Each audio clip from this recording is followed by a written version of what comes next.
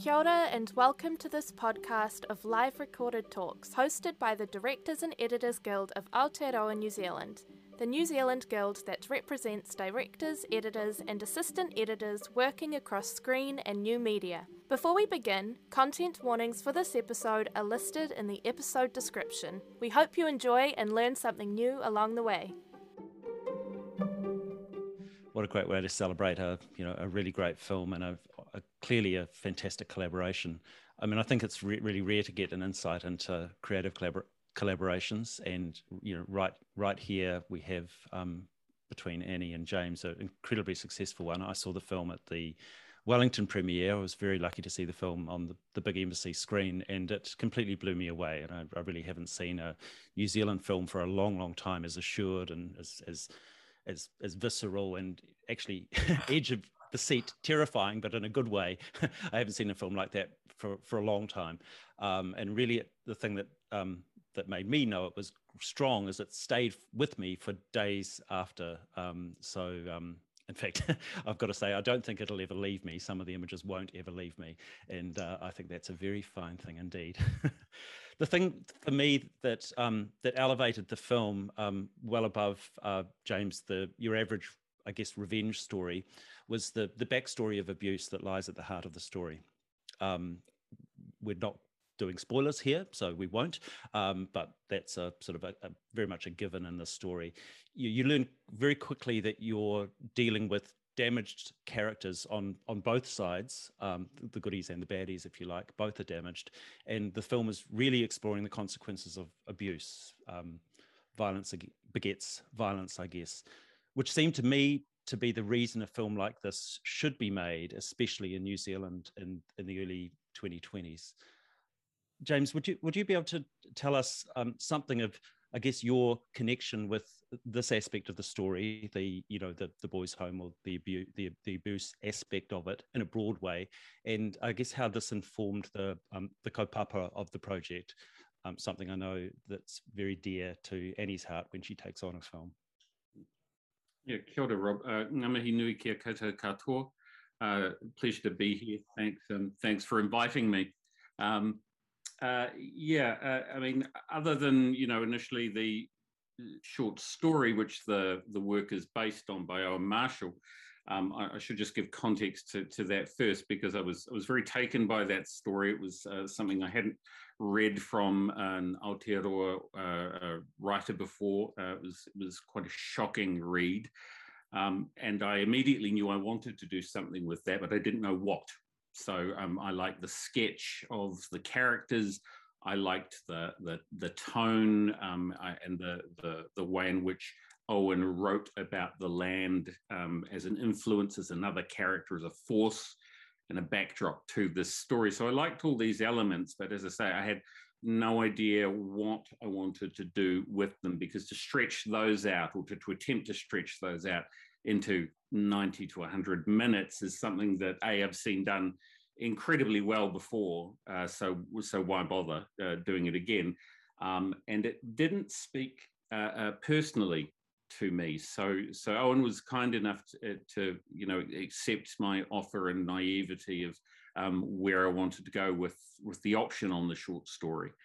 And it wasn't until I started exploring this other world through other projects, some with Eli Kent, but also it's a world that I had familial connections to, with family, of looking at this long shadow of the failing of state-run institutions, specifically in this country. I mean, I think it's safe to say that this is a universal failing in many cases, as we're seeing in the news from around the world. But I spent a lot of time on another project, meeting, interviewing and developing relationships with former residents of some homes, boys' homes that are around New Zealand. We used to have 26 homes were in operation during I think the late 1950s until the late 1990s, and now we have 4. which are now termed care and protection units, which are much more focused as being remand centres for juveniles, rather than the blur that happened with these homes being set up for needed new homes. They needed foster placements. They also had a lot of other issues which needed to be looked after and cared for and addressed. So in that environment, obviously what we're seeing now, especially with the Royal Commission, and we're going to get some sort of hard data on that and hear a lot of stories, are that these institutions were sometimes built with the best intentions. Sometimes they were staffed by people with great intentions, but the sad story is obviously that such places also perpetuate a culture which is very toxic, very violent, and often attract unsavory people. But more so, I got interested in this notion of, and this came from interviewing former housemasters and staff members in such places. And some of them, like I said, went in with the best of intentions. Others who I talked to were very straightforward, either about, denying claims that have been made against them, or, in some cases it's water off a duck's back. Yes, those things happen, but nothing could be done about it. And that was a different time. So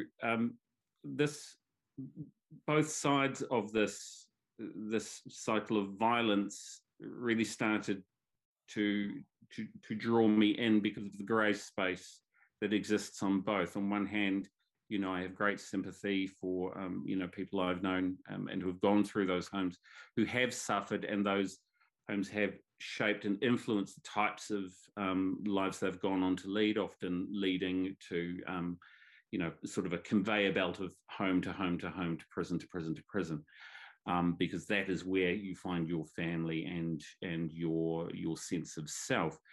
On the other hand, I'm meeting people who, have really been accused of some really disgusting behaviours and should take responsibility, need to take, be held accountable for those behaviours.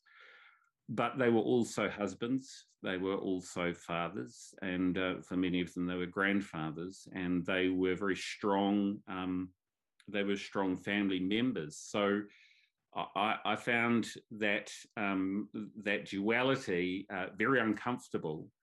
And it wasn't until I brought that into the room, we were able to sort of, Eli and I were able to use that to get underneath the short story of Coming Home in the Dark and have it speak to something a lot bigger, a lot more personal, and a lot more idiosyncratic to this particular land and connection that we have to it, and that there was a question there around the nature of violence. So Owen's short story very much talks about the nature and the unpredictable nature of random violence, where we were interested in this notion of how does violence and the cycle of violence, how is that still felt in that long shadow, as I say, that the failure of state-run institutions cast. Yeah, so really interesting. So you very much optioned a short story, but that was really only half of it. You almost knew when you optioned it that there was a lot more digging around this to give it the depth that you needed. Is what I'm getting from that answer. It was, you optioned half of a short story, or that you knew you had half of the film. Yeah, in the first 15 minutes, and then yes, exactly. Yeah. I mean, it's what a great way to work. You have something to start with, but you're not bound by that creatively. Yeah, and as I say, the and Eli felt very much the same way about this. It was the potency of the short story. I mean, this is, even though it was our first feature film, this was Eli and this was our fifth script we had written together or adapted, and we had adapted prior. The first one we did was another Owen Marshall short story, but that short story contained the journey of the entire film within that. So it was a different approach in terms of our writing process, especially. which made it quite exciting. But I think what paid off was that this wasn't our first step into that space together. It had the benefit of having a relationship, a process, and a shorthand and a language which was firmly in place for us to sort of move tangentially that way, which I think is at the heart of film. It's those relationships with your core collaborators which is essential. Well, we happen to have one here, Annie. Annie and I chatted the other day about this, and what I'm aware of is that you were brought in quite early on to read a script and to give your feedback as an editor on the script. Annie, what were your impressions of just initial impressions of the script that you read? Well, let's start with that. Okay, firstly, ngā mihi nui kia tātou.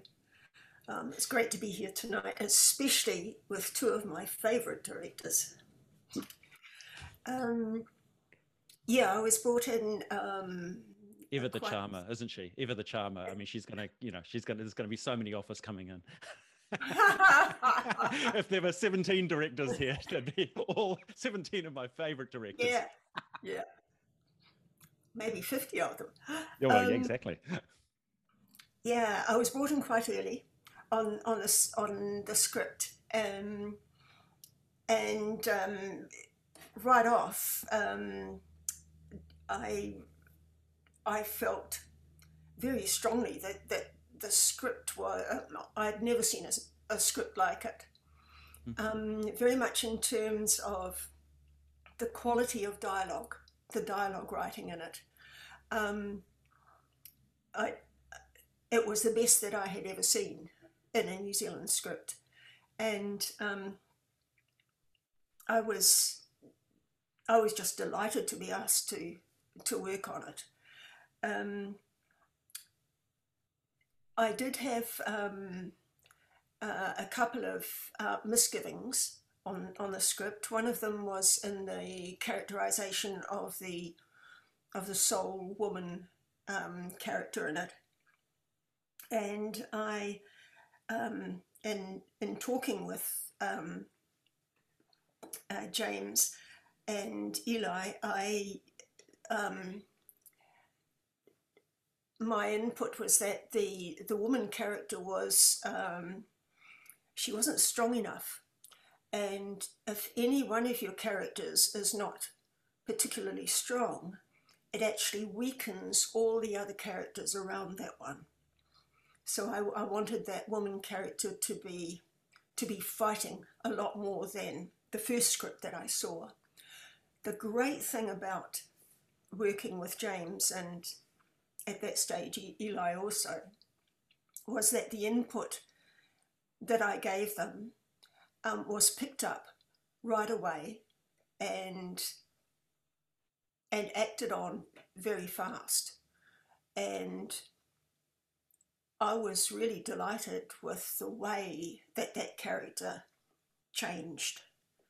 And that, I think, is right from the word go. First of all, I was given a script where the kaupapa was very clear and strong, and a very important one for New Zealand. So that was the first big thing for me. And then that writer and director picked up my input and did something with it. Those two things were the basis of a very strong feeling of trust that I had right from early on with James. And that trust,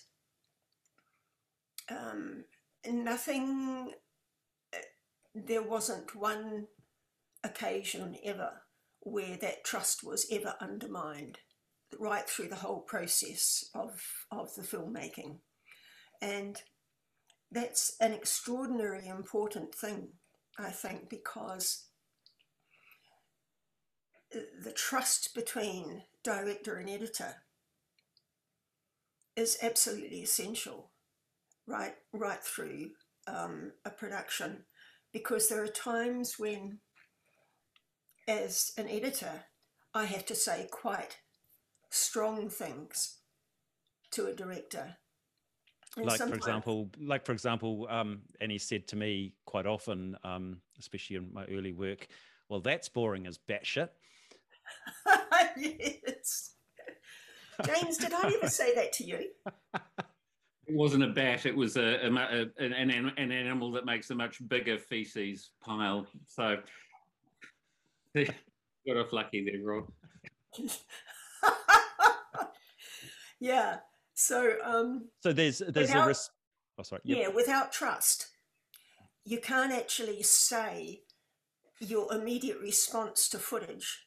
And my feeling is that I need to be able to give my very first and strong response to footage to a director, so that they know that somebody looking at the footage, never having seen anything before, this is the first cold look, that reaction will be picked up, examined, and either taken on board or discarded.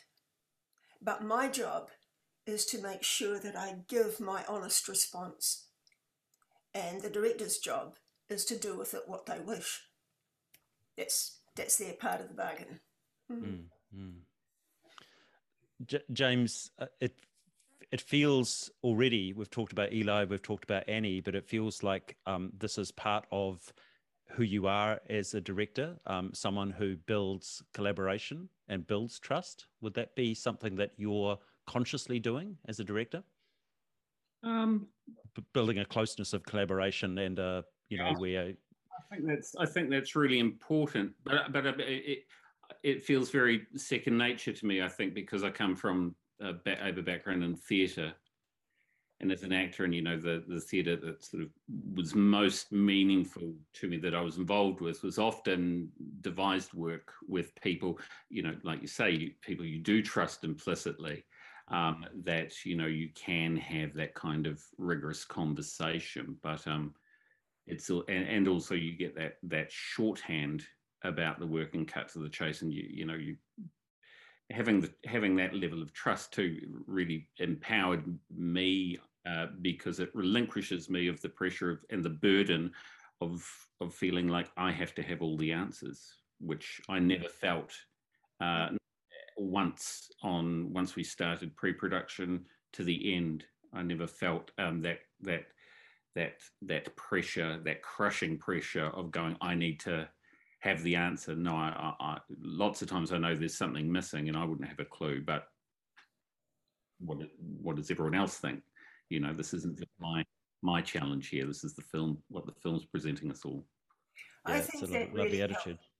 I think that really helped within the post edit as well, because it left a lot of freedom for me as an editor to come up with some solutions. I didn't ever feel during the edit that you were actually proscribing what I was allowed to do. And often there would be times when I would just be working away. You would have gone home, and there was something niggling me about a scene or something, and I'd do something with it and show you, either send it to you or show you the next day when you were back. And there was always almost a delight in seeing what I'd come up with, and that's hugely affirming, and it makes me want to do, to be even more inventive.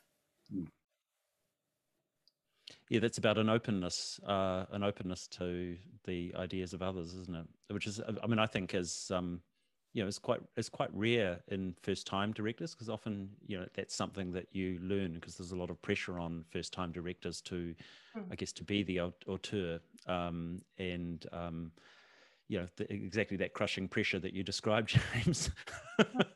and you've instead you found a way to surround yourself by people who you trust and who trust you, and you know, while still very much, I think Annie, you said this, very much in control of the thing that you were making.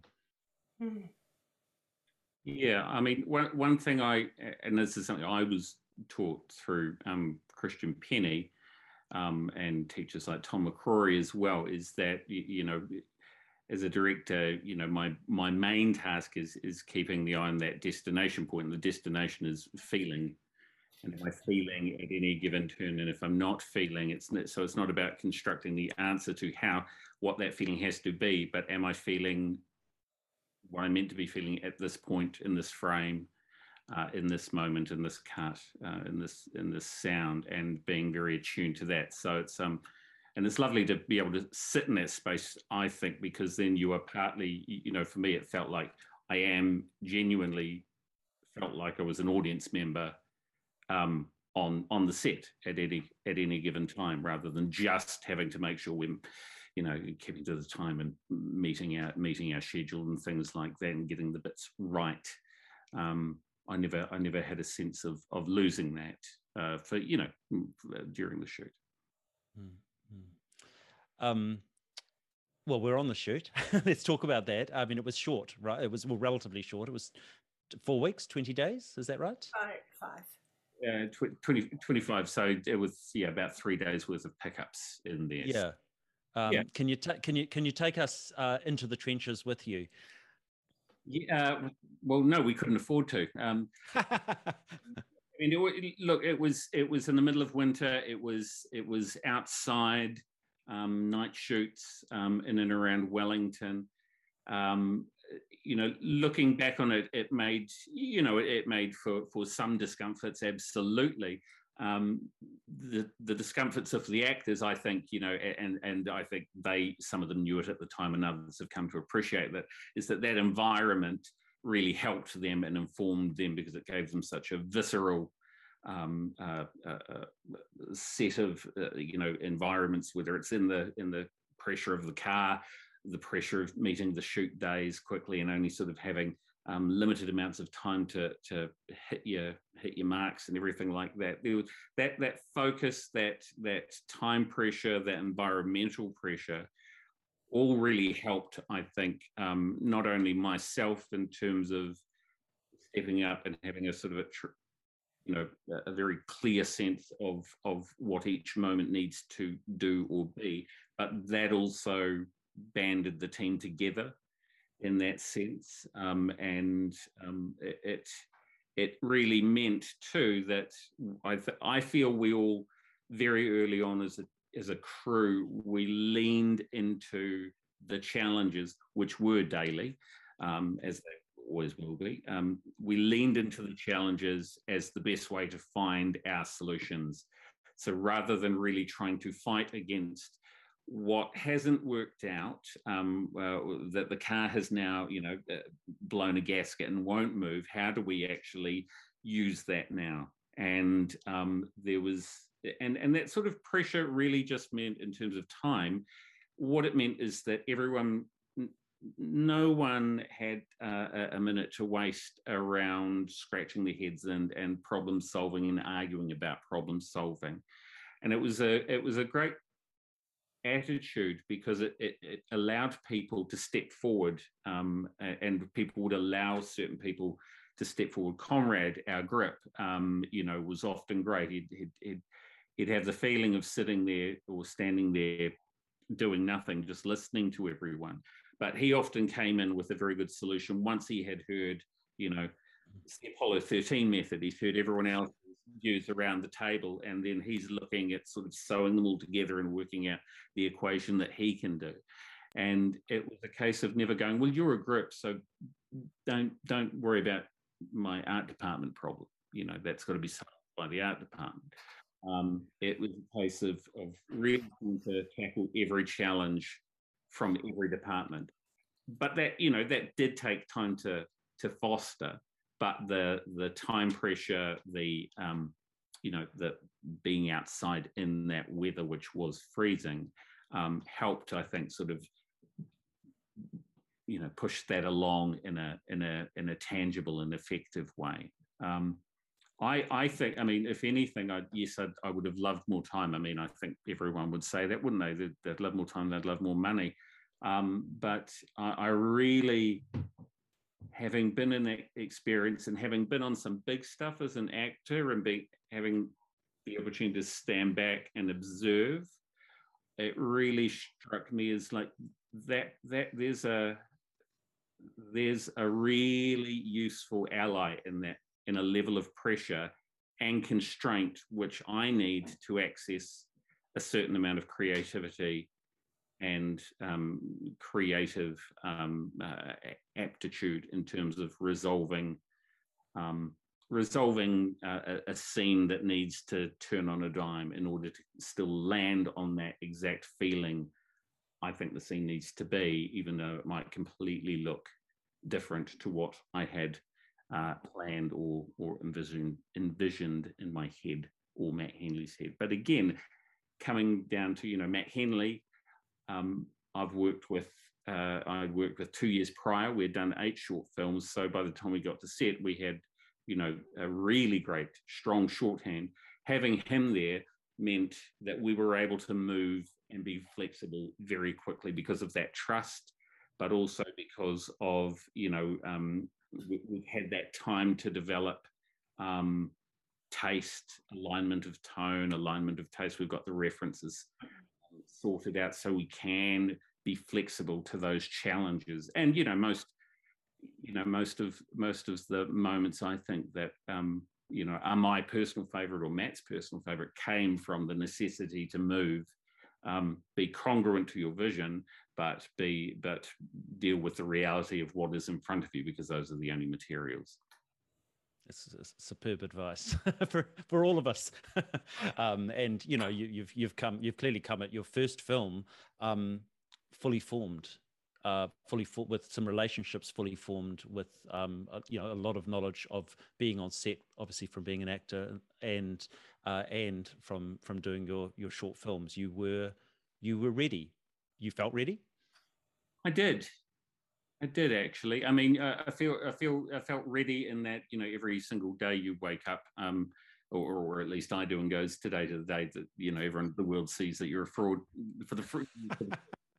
But no, I felt very steady is the word. And, I think, I think that comes back to me for quite a lot from being an actor on stage, of going, every single opening night, you're going like, oh, we needed another week, and you step out and it's just like, well, you can either act or have another week in your mind, and you have to be thrown into the deep end and just act and worry about everything else later. So I quite enjoy that aspect of it. So I did feel very, very ready, and also but I'm curious about what was going to happen. Actually, that was the thing. I was curious about what was going to happen with what Daniel Gillies was going to do, what Erik was going to do, what 2 boys who hadn't acted before were going to do, how we were, these things, leaning into the challenges and trying to stay open rather than, I think outside of a film set and outside of a production, I try and bend the entire universe to my will, or at least that's what my wife will say. But on a film set, I felt the exact opposite. That's brilliant. That sort of calmness, I felt that in the edit suite as well, as the shoot was going on. And I found that really helped. I do remember about 3 days into the shoot, I felt that there was a problem with one of the performances. And that calmness helped me, at 5 a.m. in the morning to actually write you an email about it. And, I thought very deeply whether I should or not. But then I thought, this is my job. I have to tell you this. And so I sent that off. And I did have a lot of confidence that you would look at what I'd written and evaluate it calmly. And that was, yeah. What's it like to get an email like that 3 days in with you, the editor you trust, questioning something that sounds fundamental, one of the performances?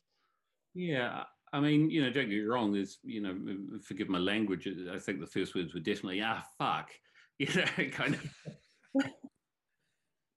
But that in your private moments, that's fine. And then it's very, I mean, for me, it's going great.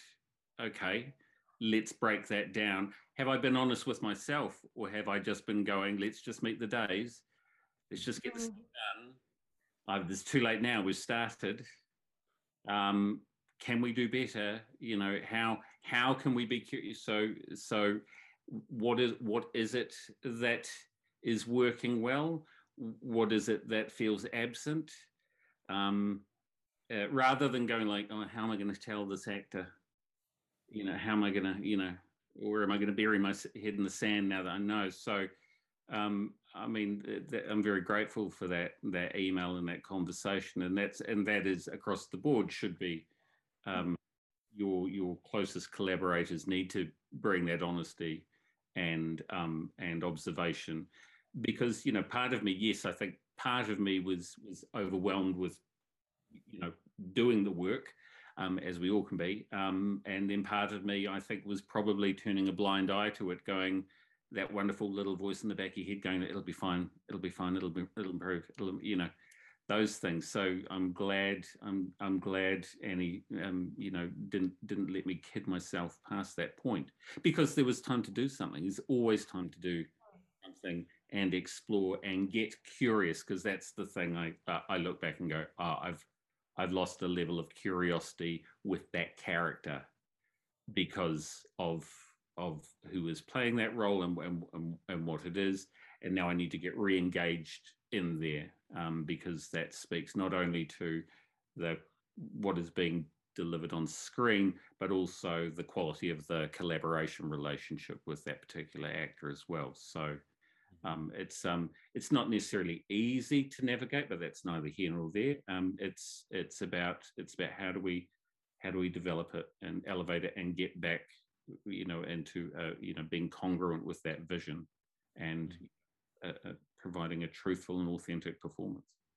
I think the big second time that happened, and I wanted to open this up a little bit, because I know there's a lot of editors listening to this too. I never asked you at the time, but when we screened the assembly, which was 2.5 hours long, and by the time it was finished felt like 3.5 hours, you were exceptionally quiet for a few minutes, and then you said, can we screen this again tomorrow morning? And I never asked you any questions about how you felt about it after that first screening. We spoke after the second screening. So I'll ask you now, what happened to you through that assembly screening? Well,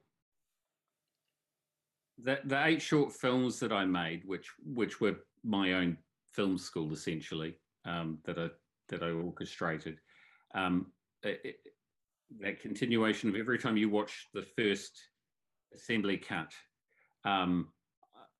it's always that, like, theoretically, what you are seeing is not life. It is the raw materials that have been assembled. Somehow you still have that nice little voice, lying to you in the back of your consciousness, going like, the film's just going to roll out. It's just going to kind of be ready, and you'll see it all there. And you I find that I think that's just going to be the lie I tell myself for the rest of my life, and that's just going to be the process. and you just move on. But what I found was, and it did feel like 3.5 hours, not 2.5 longer, because I remember my face dropping when I said, "How long was that?"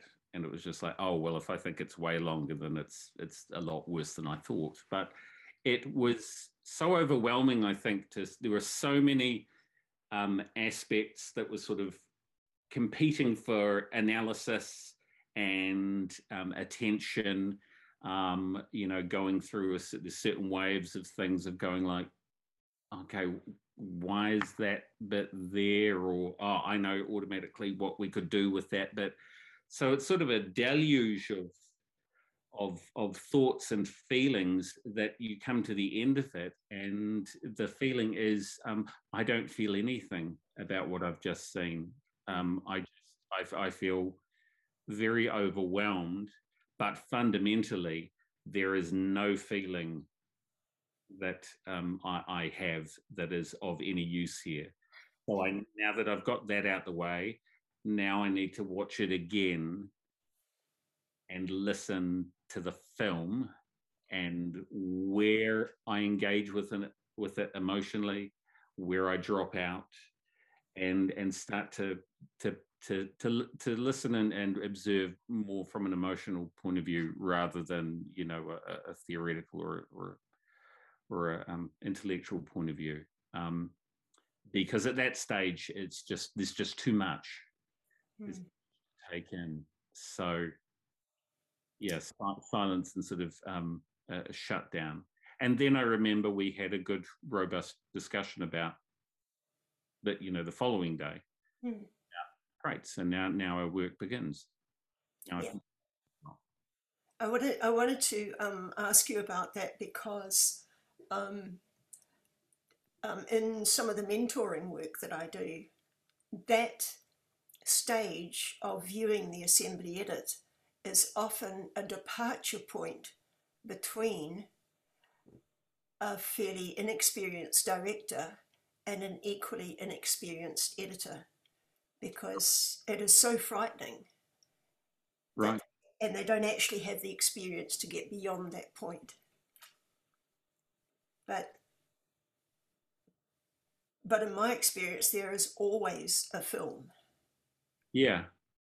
There's always a film there.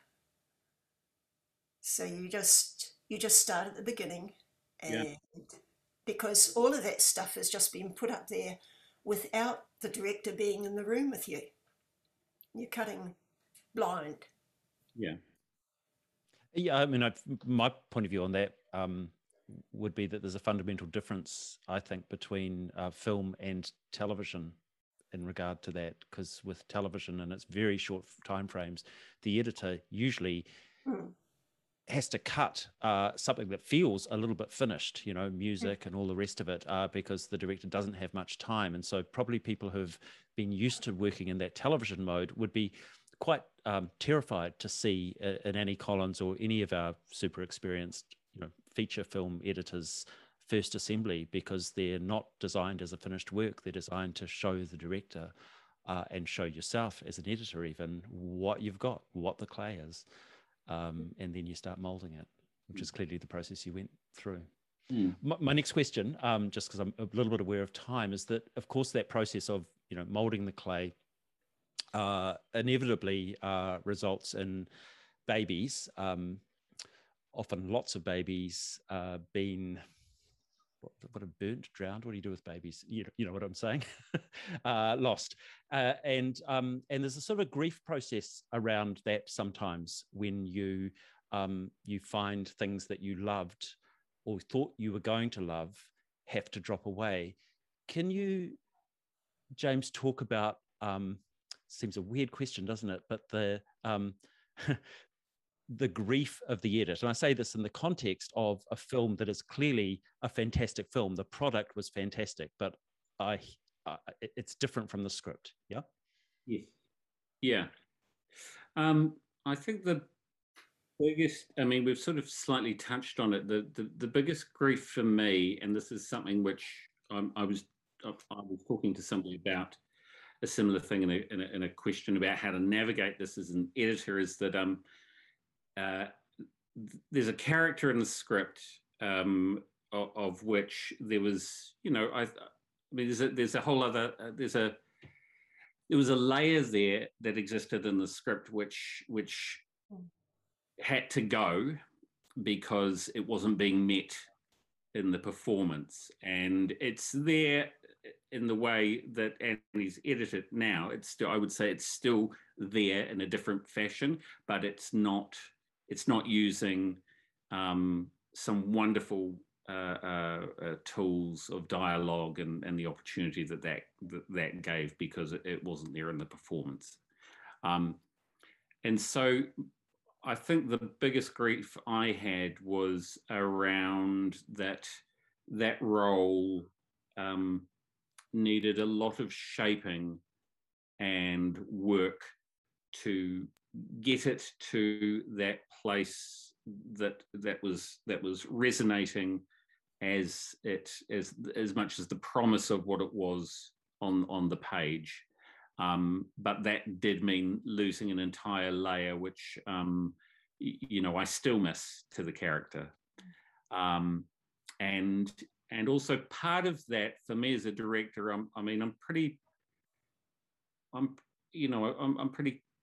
tough with my actors in terms of setting high expectations, and so it's, I guess, because I see the opportunity missed from that perspective too. That's where the greatest disappointment has, and that I have for that. But that was really the biggest one. I mean, at the end of the day, I was really surprised. I mean, and maybe I'm kidding myself, you correct me, Annie, if this is not to your recollection, but I was quite surprised at how easily it was to, take the baby and, move on without it, because I found the editing process was really great in terms I was either feeling something and it was landing, or it wasn't. And if it wasn't, then we had to make it land emotionally and for the story. But there's no use in going, well, theoretically, because of what we did, it should be landing. So maybe we'll just leave it in there and kind of hope for the best. So it got to a point where it was just like, yeah, no, cut, gone, it's gone. And I was really surprised at how easy that was. But again, there's a few factors there, but it was, again, that putting yourself in that lovely armchair that Annie provides for you, and watching on your own screen and going, yeah, it's the one just over my left shoulder there. Yeah, that's exactly right. because I'm actually sitting in the room where the edit was done. This is my workbench that I'm sitting at. Yeah, this is an interview first, I think, for the Directors Guild. Interview from the edit bench with the editor staring at the same screen. That's great, James. There's a sense of grief, but you once you got the hatchet out, you were perfectly willing to to use it, and it, as you say, it either works or it doesn't. It feels to me that a lot of that is about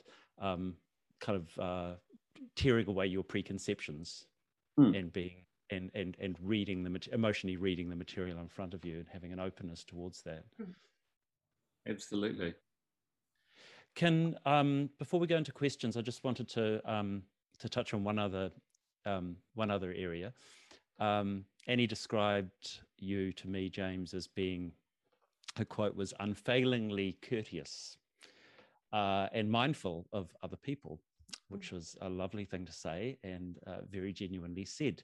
And she said, I've only seen James get angry once. My ears perked up. And I asked, well, when was that? And she said, I hope it's okay to repeat, well, it was in a very steely way, were her words, during a funders, or at the end of a funders screening. Do you remember that moment? And I'm interested in it because from Annie's description to me, it sounded like you handled it brilliantly. You took control of the room at a point where you sensed others could potentially take control of your vision, influence it in ways you didn't want to be influenced. Yeah. No, I know that's very kind of you, Annie. My wife would say, well, you clearly didn't spend enough time with my husband in the editing process only once. Yeah, it's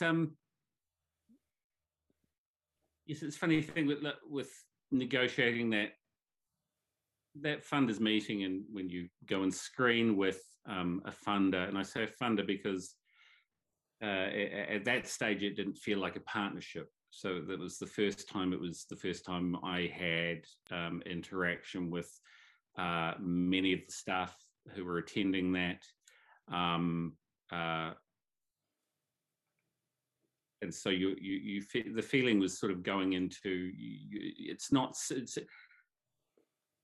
to discuss a work that you and your team have invested a lot of passion, time, and energy into, and to be invited into a room which feels much more like that you're a mortgagee holder meeting a bank, and that there is little relationship around the material other than offering up some thoughts on something that you've been deeply ingrained in.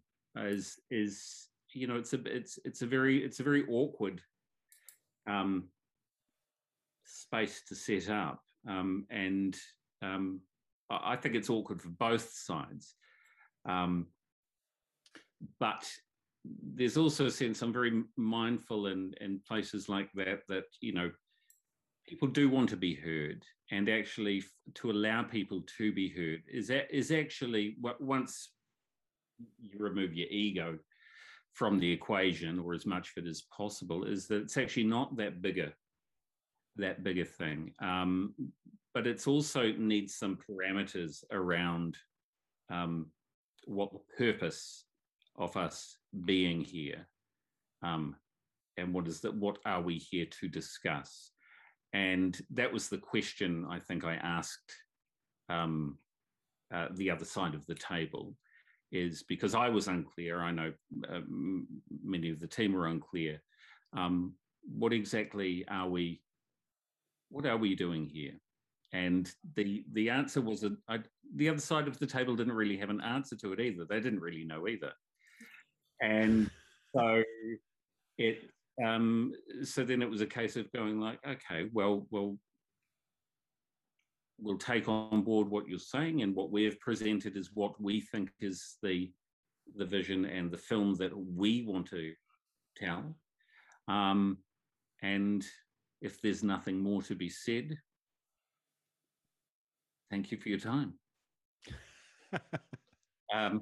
And I mean, I'm glad we walked away.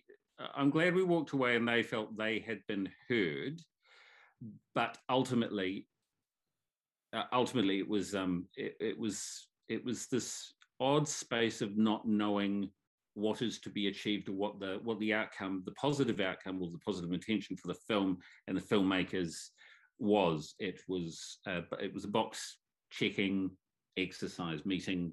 It has to be, we have to watch the film together and then sit in an awkward silence and open up the film for debate. No. So it's not that point is gone. So it's about closing that down as soon as possible. It's like we're not even there.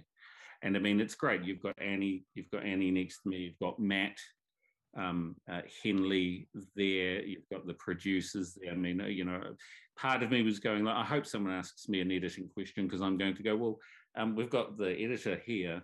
I'd love to see you ask her directly. Ask the cinematographer directly if you have specific questions around choices or reasons. But ultimately, it's the intention's not clear. So this is the intention. This is the film that we want to make. If we hear anything that is worth a consideration overnight, great. We'll take it. If nothing changes, then this is the film. And that was the discussion.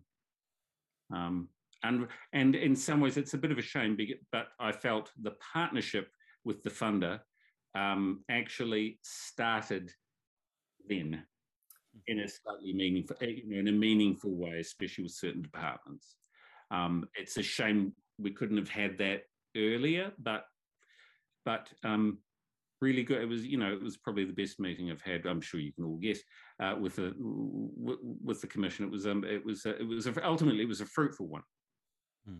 It's called. I mean, as you speak there, to me it's called taking the power, and not letting others take it from you in a vital moment, but taking it respectfully with that unfailingly courteous attitude of yours, as Annie would say.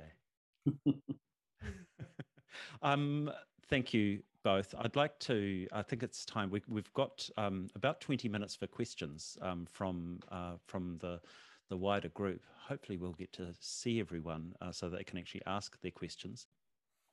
Hello. Just more of a practical kind of question. How long was the edit? Did you guys sit together every day? Did you go away for breaks, James, to come back? And just sort of, how does that kind of work, Anne? There were lots of breaks, eh? Yeah.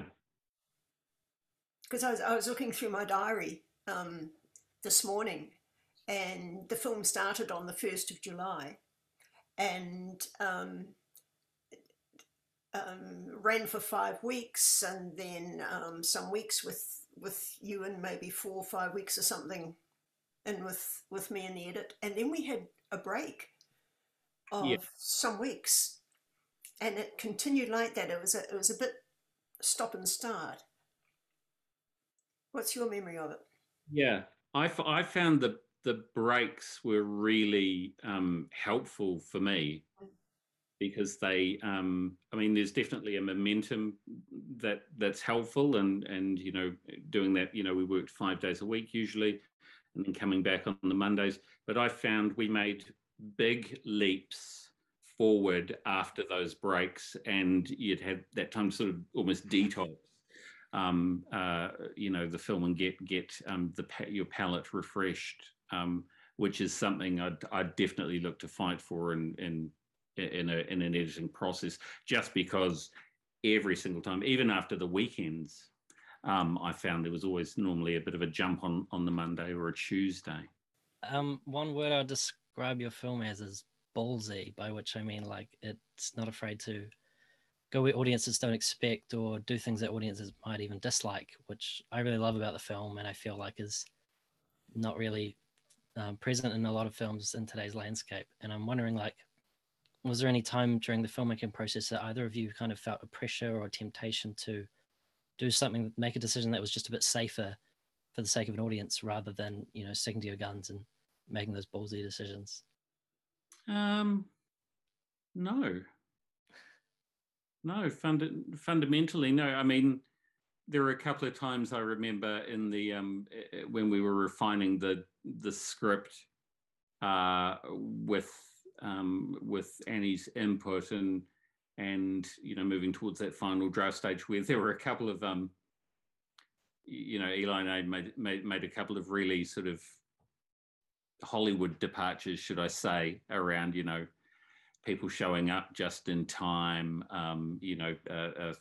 things happening that are very convenient and wrap up. But I feel overall, our approach was very, had great fidelity to the script in those particular moments. And in fact, it was always, and those moments came from a place of the intention being like, let's not let the audience off the hook, resist that urge at any given time. And that affected two, that affected a slight tweak on the end, that affected the choice around one particular character in terms of how we rounded their departure off. Again, around, we filmed what we filmed. Once we put it together, it was like, oh yeah, we've made that nice and smooth, that edge. Let's just, no, that's going against what the rest of the film is. So it doesn't necessarily, it was doesn't necessarily change the story as such, but but rounding that edge was about, no, let's keep it, again, you know, pare it back and not let the audience off the hook. But overall, I felt, you know, we did stick to our guns, so to speak. Oh, kia ora tato. Thank you so much for putting this on, and the talk has been absolutely inspiring so far. Thank you so much. My question, it's actually two questions. One is kind of follows on from Ben's. It's about sort of safety in the edit room when you're dealing with such a high level of I don't think violence is quite the right word, but decisions around that. And it's, you know, these are images that we have to see again and again and again as editors to get into that feeling. And I just wonder if there's anything that either of you can say about creating a safe environment in order to be able to process those. And also my second question is, was Eli at any stage present in the edit? Did he come in for any of those decisions when you have to rewrite because something hasn't quite worked, or was that all up to you and Annie and James? Did you do that together? Eli he wasn't in the room.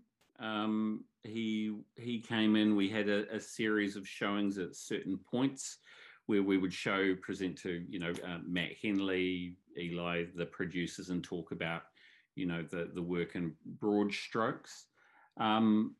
And that's where you know, I mean, I kind of feel like I want to protect that space between the editor and I. The editor I view as a writer. And it's a different kind of writing, and it's not so that I don't think Eli would be unhelpful in any way in that space, but it's also he's also going to be representing the script in many ways as the ambassador for that, where now what we're working with is the material and of the footage and the tone. So I found just sort of asking those bigger, broader questions around intention and tone at those wider group screenings most helpful to, you know, elicit feedback from the wider group. And again, that was smooth and easy with Eli because we have a strong working relationship. I think I would probably feel the same though, even if I was working with a different writer. But it was a case of never, you know, really needing it either. So it's a question of requirement there. What was the first question? I think it's kind of, it's taken from something that you've always said, which is about respecting, creating an environment where all the subject on the screen is treated with respect. You know, there's some decisions that were made in the script and in the film that was shot and in the editing, which is some very heightened violence, which is very important in order to tell the story. I'm not in any way questioning that whatsoever. But of course, it creates, you know, I just wondered if there was ever an issue of safety or a sense of care in the edit room that you felt, Annie, and kind of just protecting yourself and to make this film. When I saw the film, I thought I loved it, and I loved the decisions through it. I thought, gosh, I could never work on a film like this to go there. I wouldn't feel, and that's coming from an editing point of view, in case anyone doesn't know. And quite often as a film viewer, I can watch films and not even think about the craft, but in this particular case, it shook me. So I'm just interested, Annie, how you protected yourself, or did James take into account that kind of place that you had to go to work on this and look at those images again and again and again? Sorry, I don't know if I'm making The kaupapa is what protects me. Okay, great. And the kaupapa on this film was about the brutalisation of children, basically. And even though one of the main characters does brutalize during the film. It's the kaupapa was in fact so big on it that it protects me in working on it. And I just want to make sure that it's as real as it can be. And this wasn't the first time that I had come in contact with children's homes and what was being done to children, because way back in 1982, I had been staying with people who were part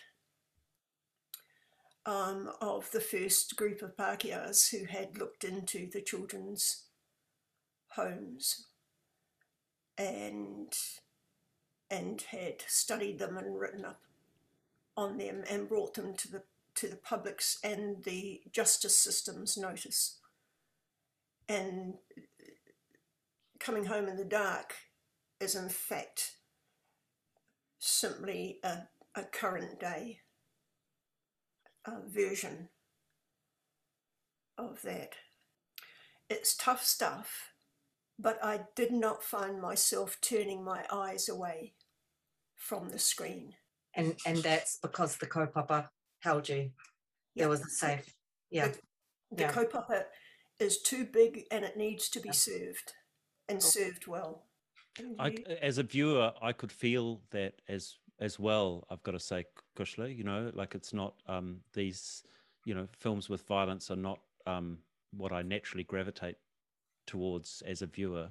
And you know, and Coming Home in the Dark has a brutality to it, a rawness. But I felt in safe hands. You know, I could feel the kaupapa as I was watching the film, and I feel like, you know, audiences and also the violence to me, to you know, to Annie and James's credit, I really do think it is often suggested. You know, it's not always shown, and it arguably that sometimes makes it feel more violent because you don't see it through the point of view. We're looking away, or we're just seeing a, you know, we're inside a car while violence is happening outside of a car, which I really appreciated. So I felt it was brutal, but it didn't ever feel exploitative, and clearly that's because of the kaupapa behind the I mean, no, I mean, my question was very clearly about not justifying the violence. That was not my intention. My intention was just purely to discuss exactly what I got from the response that I got from Annie, that this alluded to a kaupapa, which created a safety in the edit room. Something I might add that, you know, has been a bit of a bone that I've picked with them a few times, where I don't think that there's enough care has been given to create that safety with crew and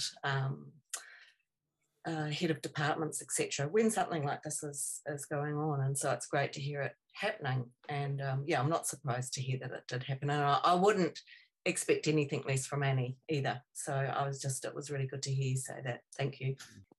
Kia ora koutou, mihi nui kia koutou. Amazing film. Thank you so much for your work. And thanks, Kushla, for asking that question, because I had a very similar reaction. I was like, it was hard. It was really hard work watching it because you've done such an amazing job. But I did wonder how you guys keep yourself safe.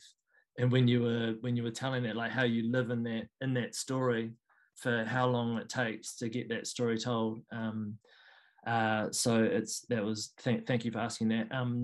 My question was, I'm about to go into a feature assembly, you know, quick turnaround, and I wanted to know, Annie and James, what was useful to you in terms of, as you're shooting, what was useful to see in terms of cuts, how often you were turning around things, and what you were turning over to James as he was as they were still shooting.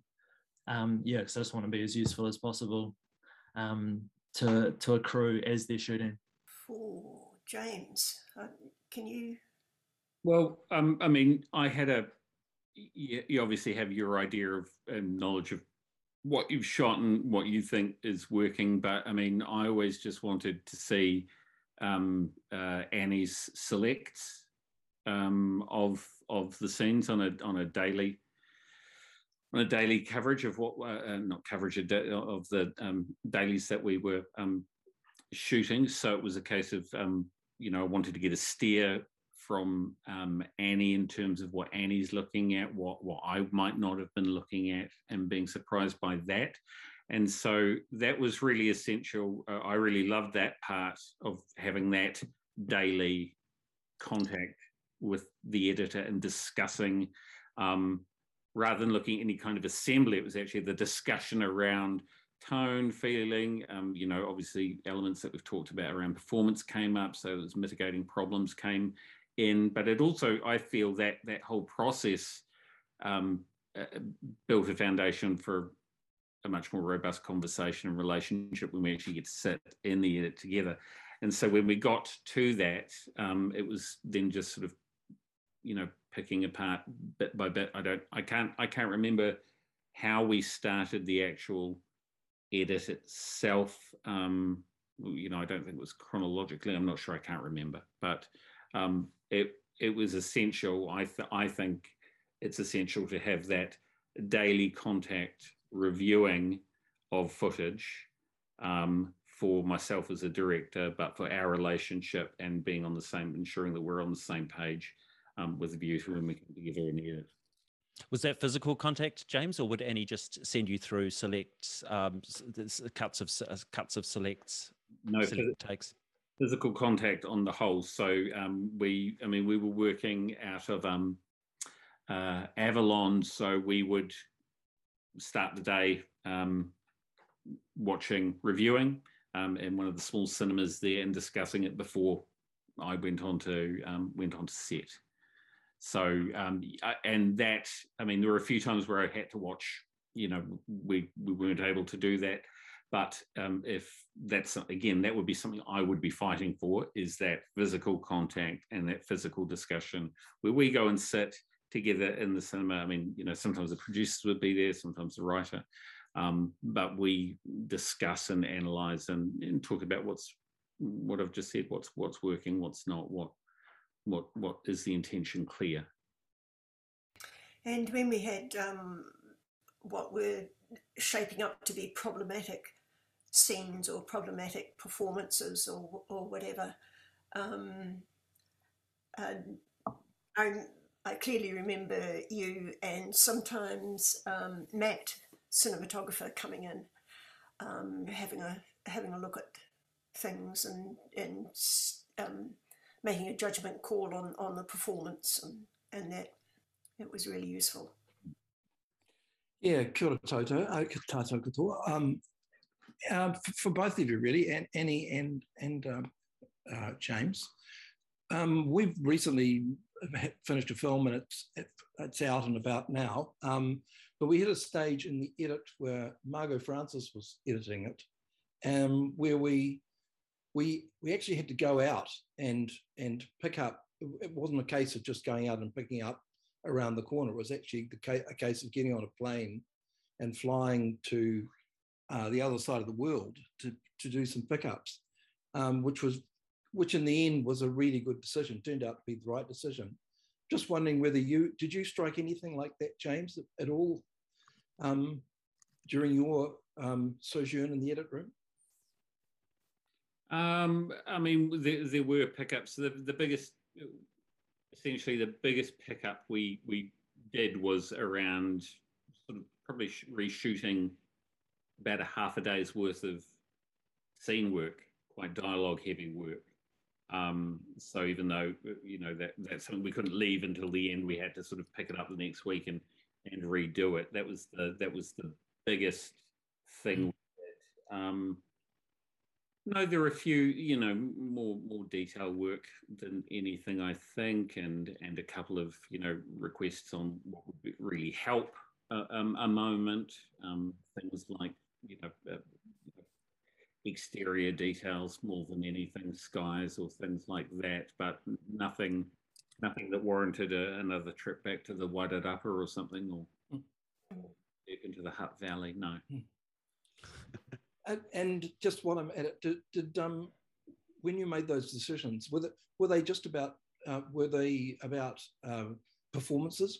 Did any of the actors get a second shot at it? Were they was that based on actors' performances, or was it just more a continuity issue? What were the issues that?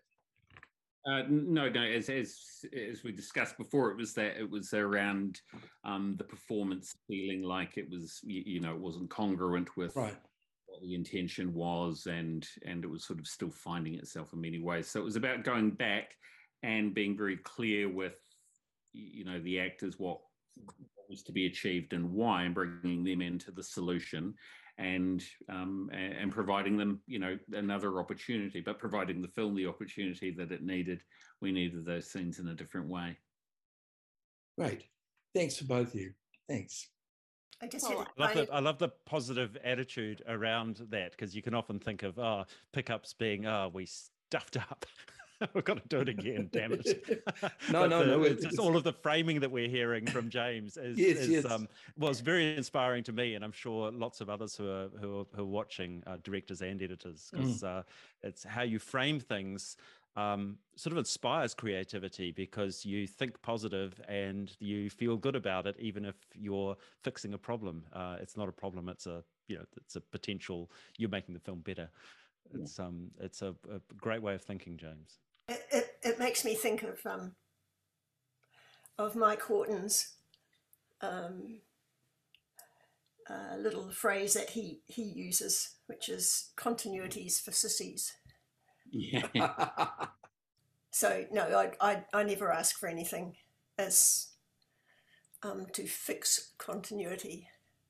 There's always a different way of handling it. Kia ora e whānau. Yeah, so cool to see you guys and hear your amazing discussion about this film, and I haven't seen it yet, so I really look forward to it. I've got a question, and you might hear Frozen. Our child is watching Frozen in the background. But I've got a question about genre and how that worked, James, with Eli through the writing process, and then how you continued to frame the tone and the horror genre through the edit process. And I can't remember, James, if you're like a total horror buff and so the genre back to front, and or not, or if you are Annie, but like if you're making a film that specifically fits into a particular type of an audience that knows this type of film so well, and that it has a particular level of tropes or things that you have to hit. How does that work through the writing process and through the editing process? And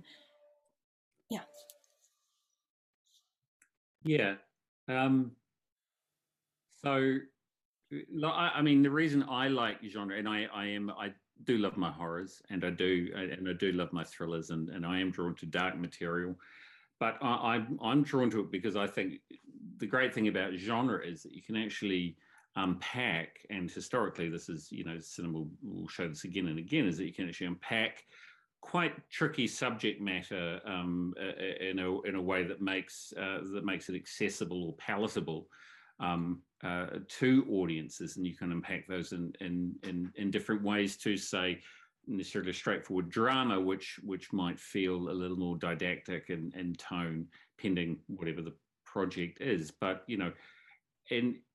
so I always gravitate to genre, and part of what we had to navigate in the script with different sales agents and things like that is, I'm also very aware that we're presenting a genre film. People buy into the genre film, and then once they're in, you open their mouths with screams and gasps, and then they realize that we're feeding them something kind of very different for them to consider and take away at the end of the film. I think genre can do that. The best genre films do that.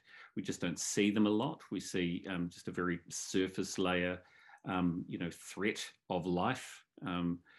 And one of the biggest things that we had to navigate at the script stage with taking it to market and to funders was, of course, it was always going back to, I'll say, not dumbing down, but sort of watering down the kaupapa of the intention of the piece in order to make it more heightened. I don't know what heightened means, but more heightened to genre tropes. So, the biggest one was always around these guys need to be hunting down people who have wronged them in the past and things like that in order to make it accessible. And, at the end of the day, it just tells you, well, who your partner, who's the right partner for you and who's not. And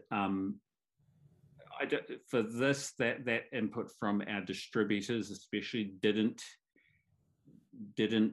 ever cease. Sometimes those notes were helpful. I remember we got one about from MPI around the gun doesn't feel present enough.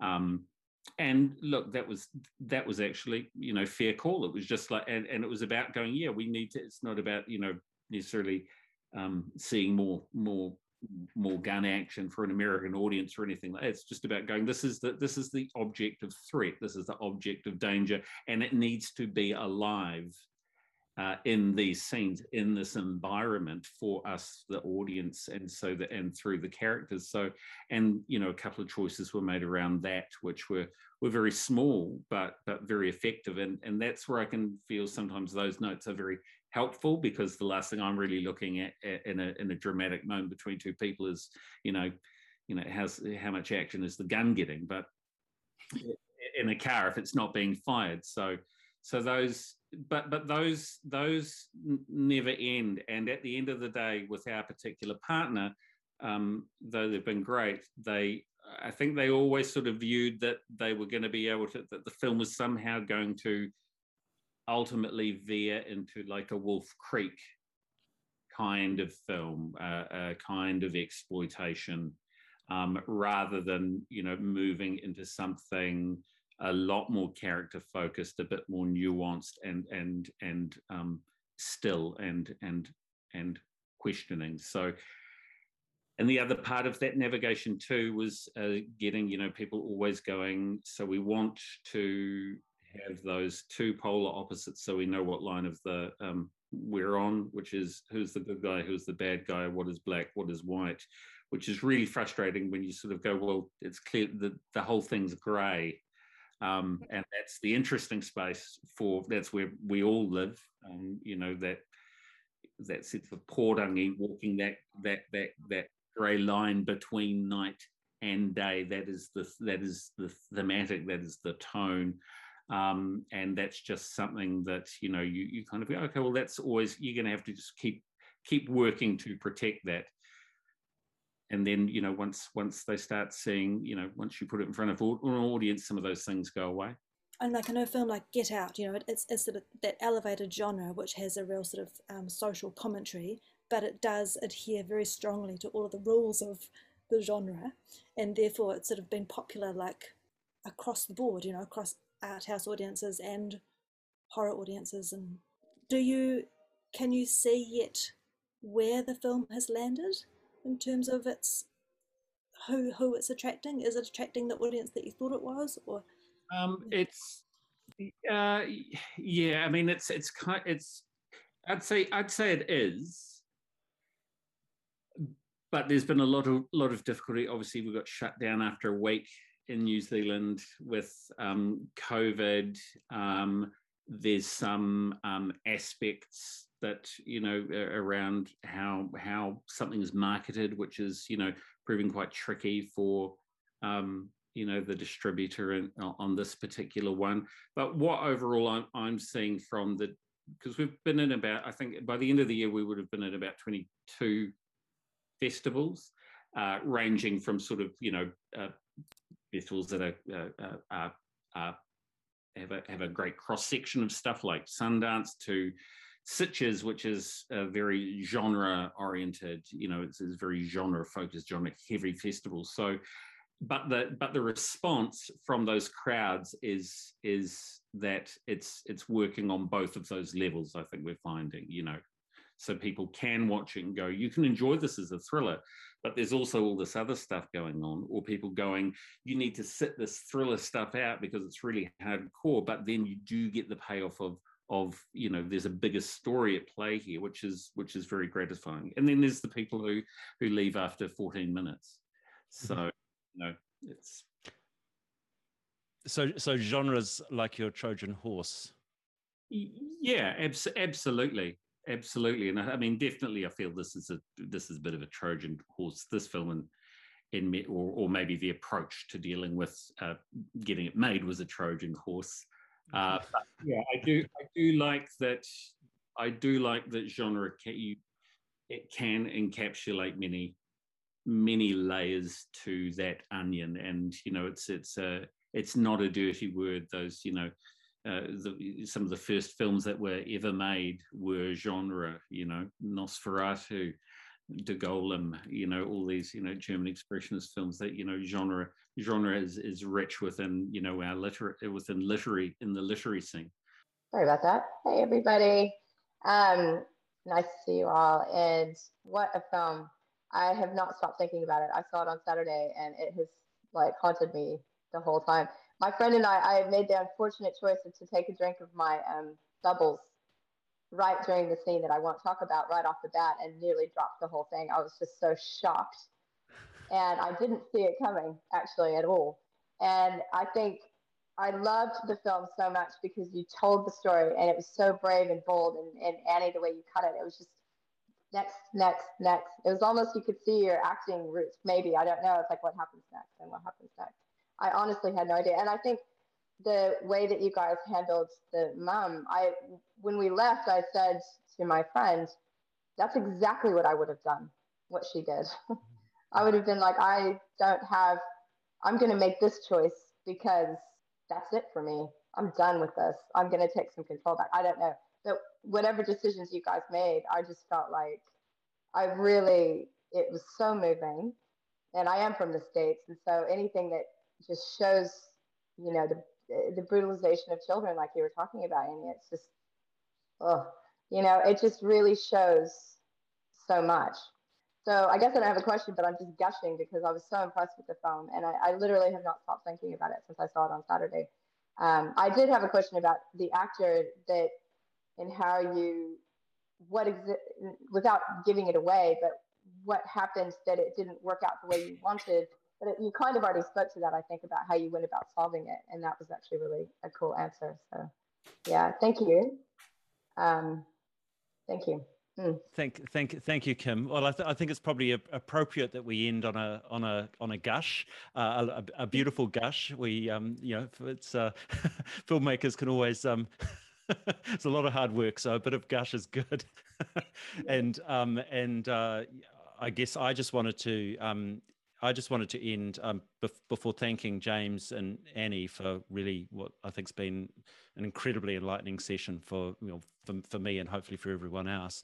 It's been amazing to go deep into the process of making a first film and making it so well and making it with such awareness and making it with awareness of the practicalities of filmmaking, but also the kaupapa that sits behind it. And, all of those things you can feel in the film. There's my gush. Thank you, James. Thank you, Annie. I speak on behalf of all 50 of us. It's been amazing. And I know, James, we're all also very proud of your ongoing success. It's inspiring to all of us that you make a great first feature with all the right kaupapa, and then opportunities stem from that, and we look forward to seeing you fly, because you already are. The Directors and Editors Guild of Aotearoa New Zealand would like to thank all of our guest speakers for donating their time to share their knowledge and insight with our members and audience. Visit www.degnz.co.nz for more information about the Guild. Thank you for listening.